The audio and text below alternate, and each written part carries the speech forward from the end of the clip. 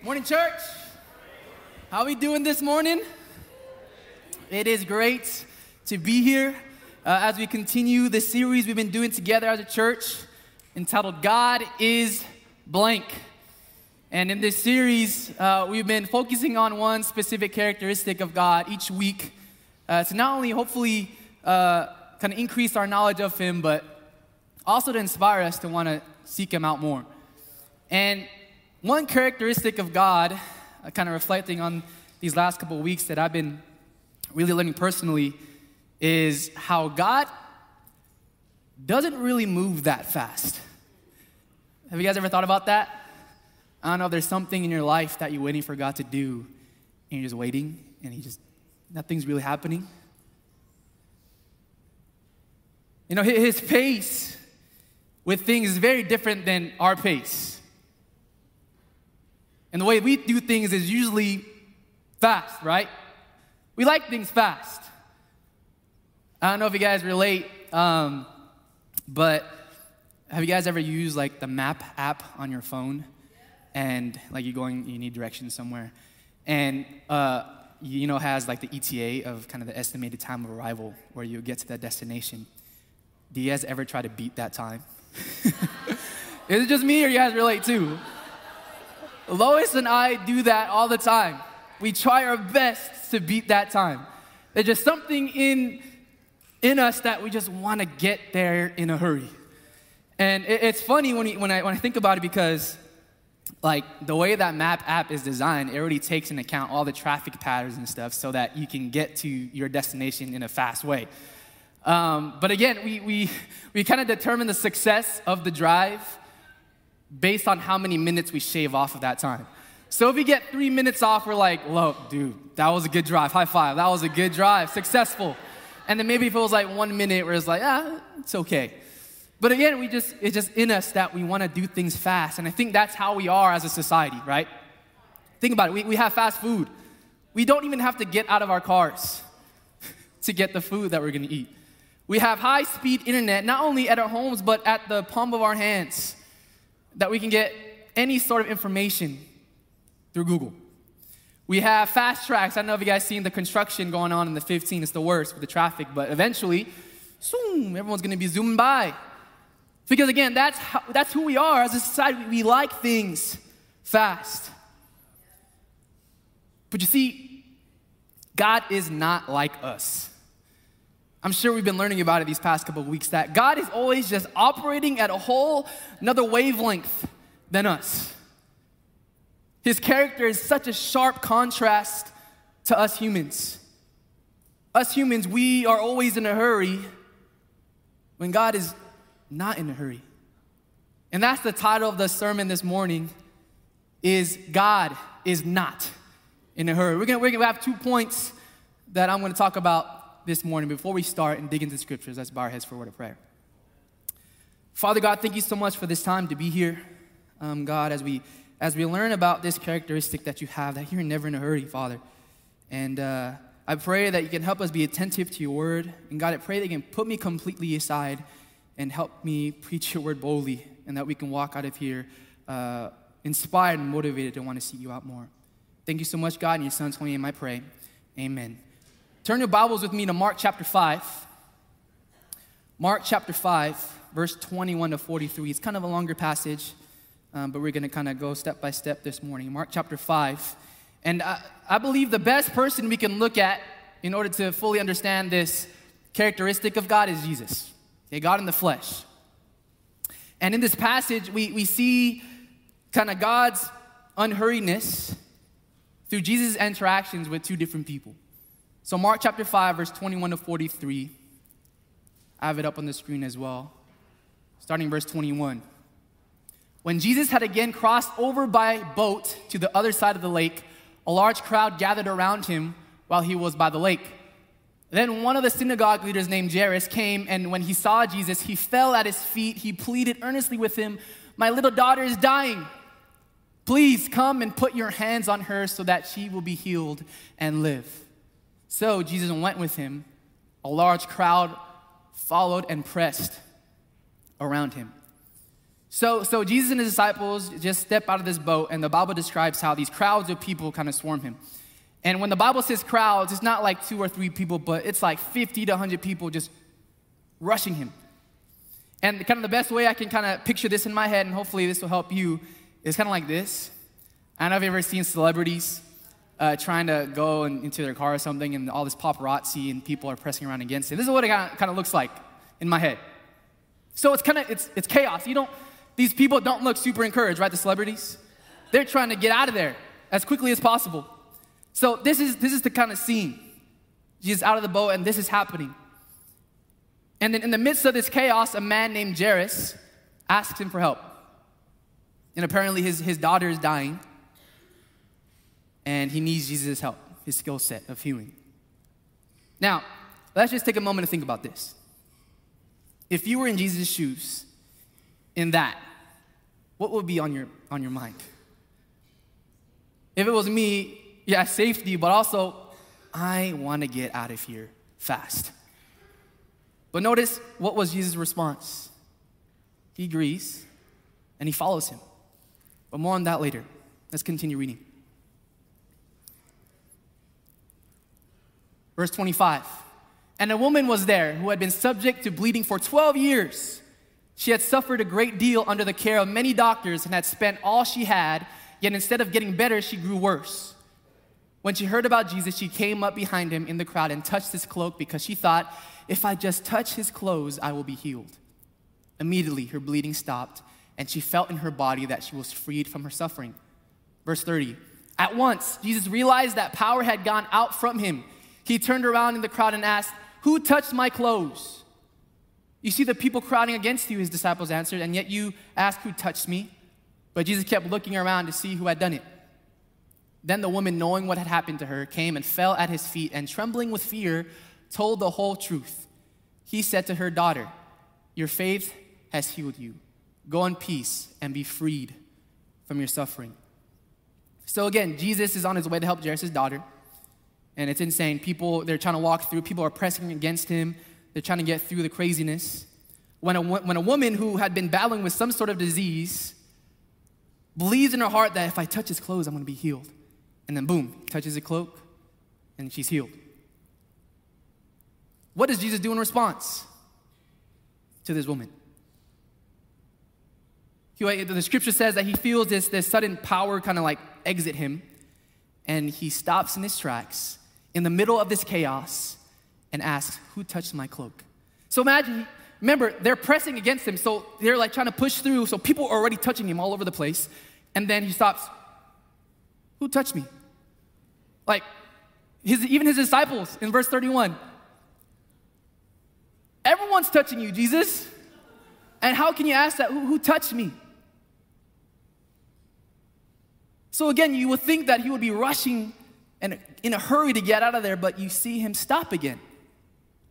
So now 2 times, he stops to help Jairus, and now he stops to help this woman. Why? Why?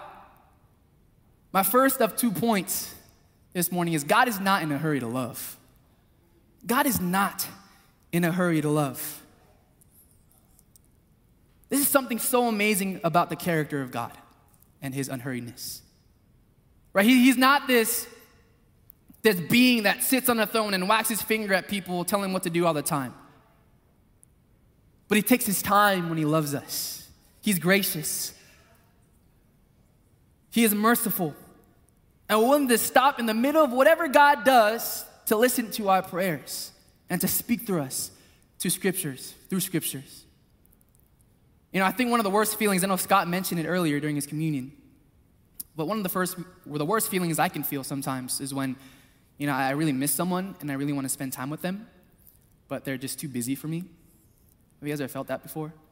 They're like, oh my gosh, like I miss you, like I haven't seen you all day, but I just want to be with you. But then they're like on their phone or they're thinking about all these different things that they have to do. And maybe they're there with you, but they're not really present.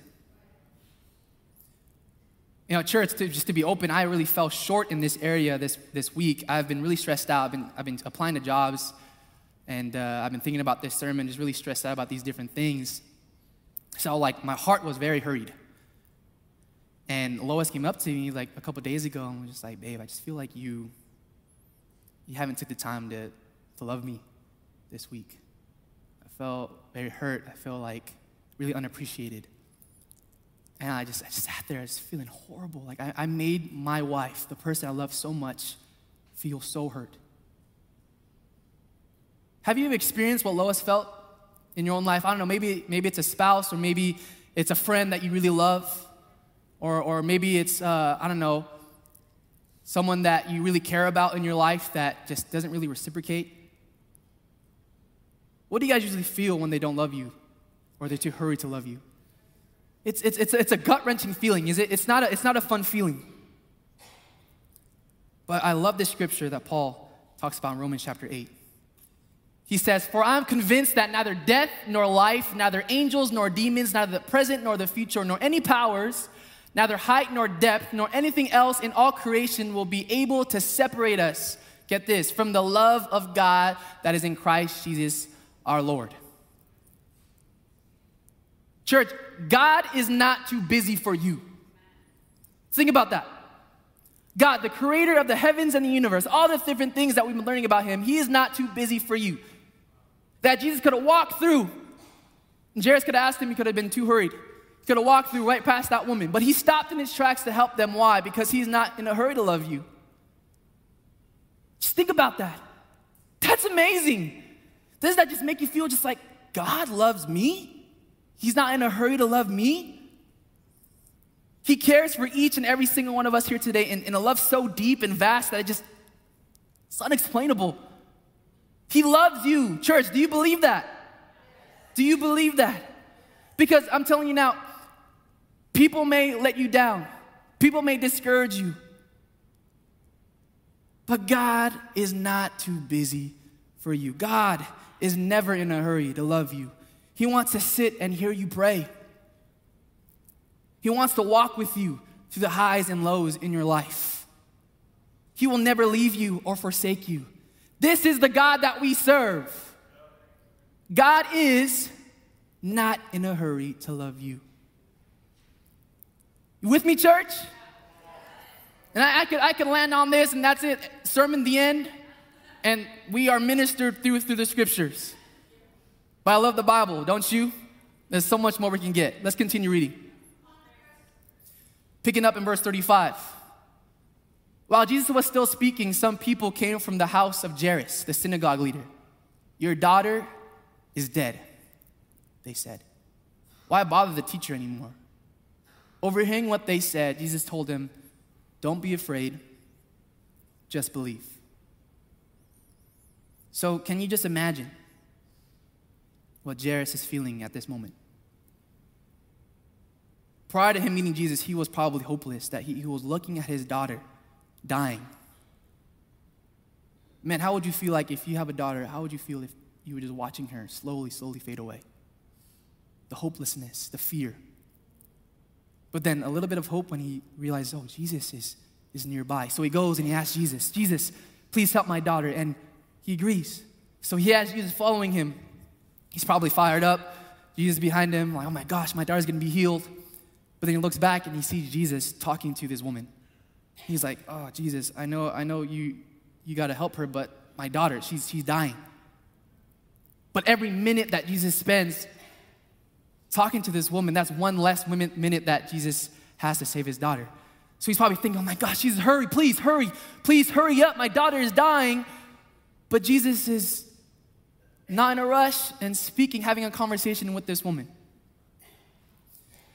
Have you guys ever waited on God on something and you just feel like he's not answering? You're trying to get him to hurry up, but just nothing's happening. It's not a fun feeling, is it? This is just a glimpse of what Jairus is feeling at this moment. But what I love about Jesus and his response, it is such a perfect display of his unhurriedness. His response in all this was this: don't be afraid, just believe. And at first glance, you're like, okay, that's a pretty Jesus thing to say, right? But what's really cool is the Greek word for believe is pisteo. which means to have confidence in. To have confidence in. My second and final point is God is not in a hurry because he wants our unhurried confidence. Jesus at this moment was telling Jairus, don't be afraid, have confidence in me. Don't be afraid, trust me. I know things do not look good right now. I know things do not make sense, but trust me, I know what I'm doing. Have confidence in me. But that's a hard thing to do. Imagine Jairus at this moment. But let's see how this story ends. Pick up in verse 37. He did not let anyone follow him except Peter, James, and John, the brother of James. When they came to the home of the synagogue leader, Jesus saw a commotion with people crying and wailing loudly. He went in and said to them, "Why all this commotion and wailing?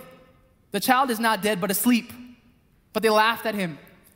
After he put them all out, he took the child's father and mother and the disciples who were with him and went in where the child was. 41. He took her by the hand and said to her, "Talitha, koum," which means, "Little girl, I say to you, get up." Immediately the girl stood up and began to walk around. She was 12 years old.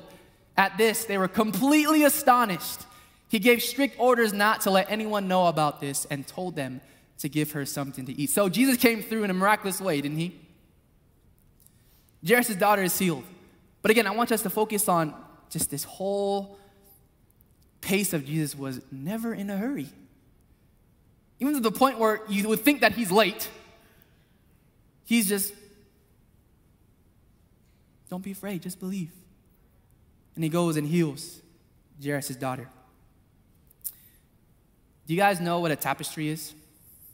If you guys ever seen one before. If you guys don't know what a tapestry is like this big, beautiful piece of art, very detailed, but what's interesting about a tapestry is that it's hand woven with thread.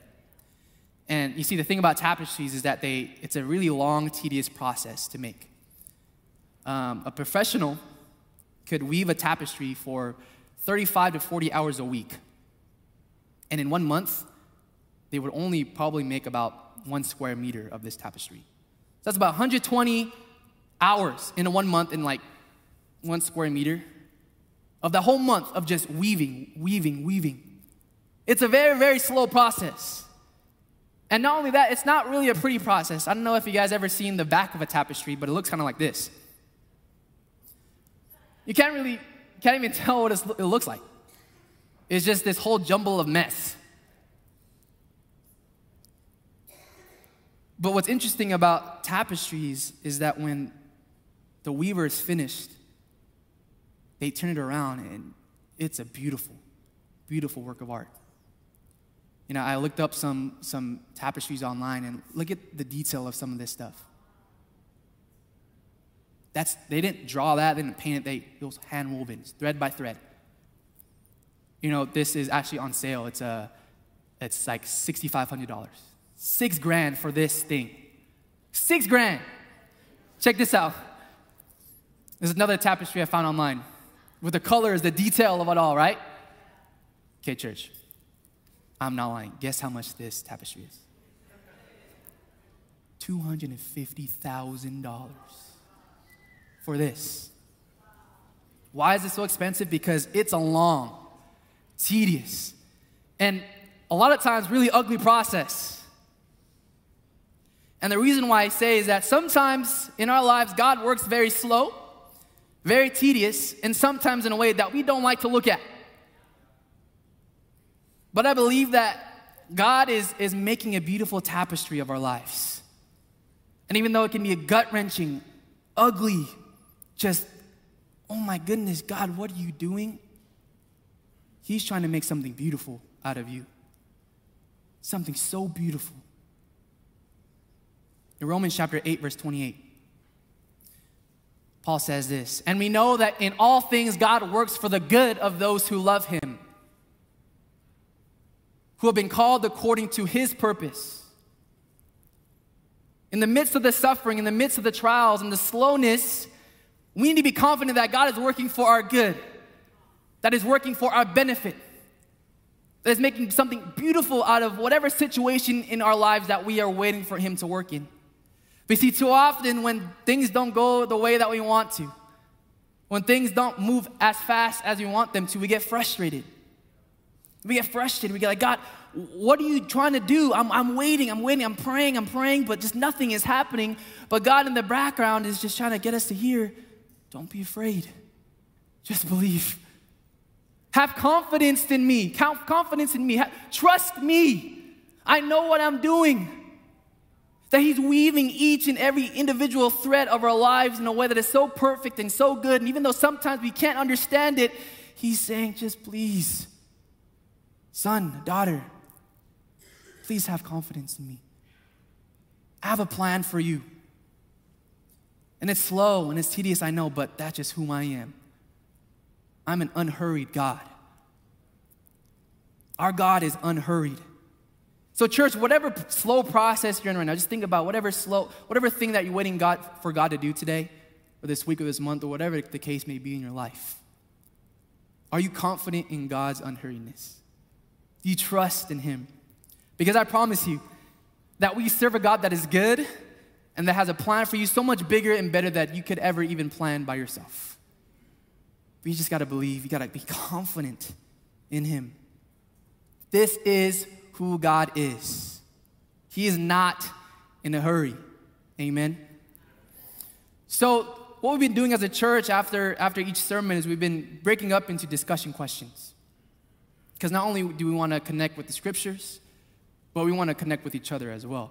And all of us have different stories. All of us have different things that we're going through. And what we really want to do as a church is really to encourage fellowship, to talk to each other about the things that God is doing in our lives.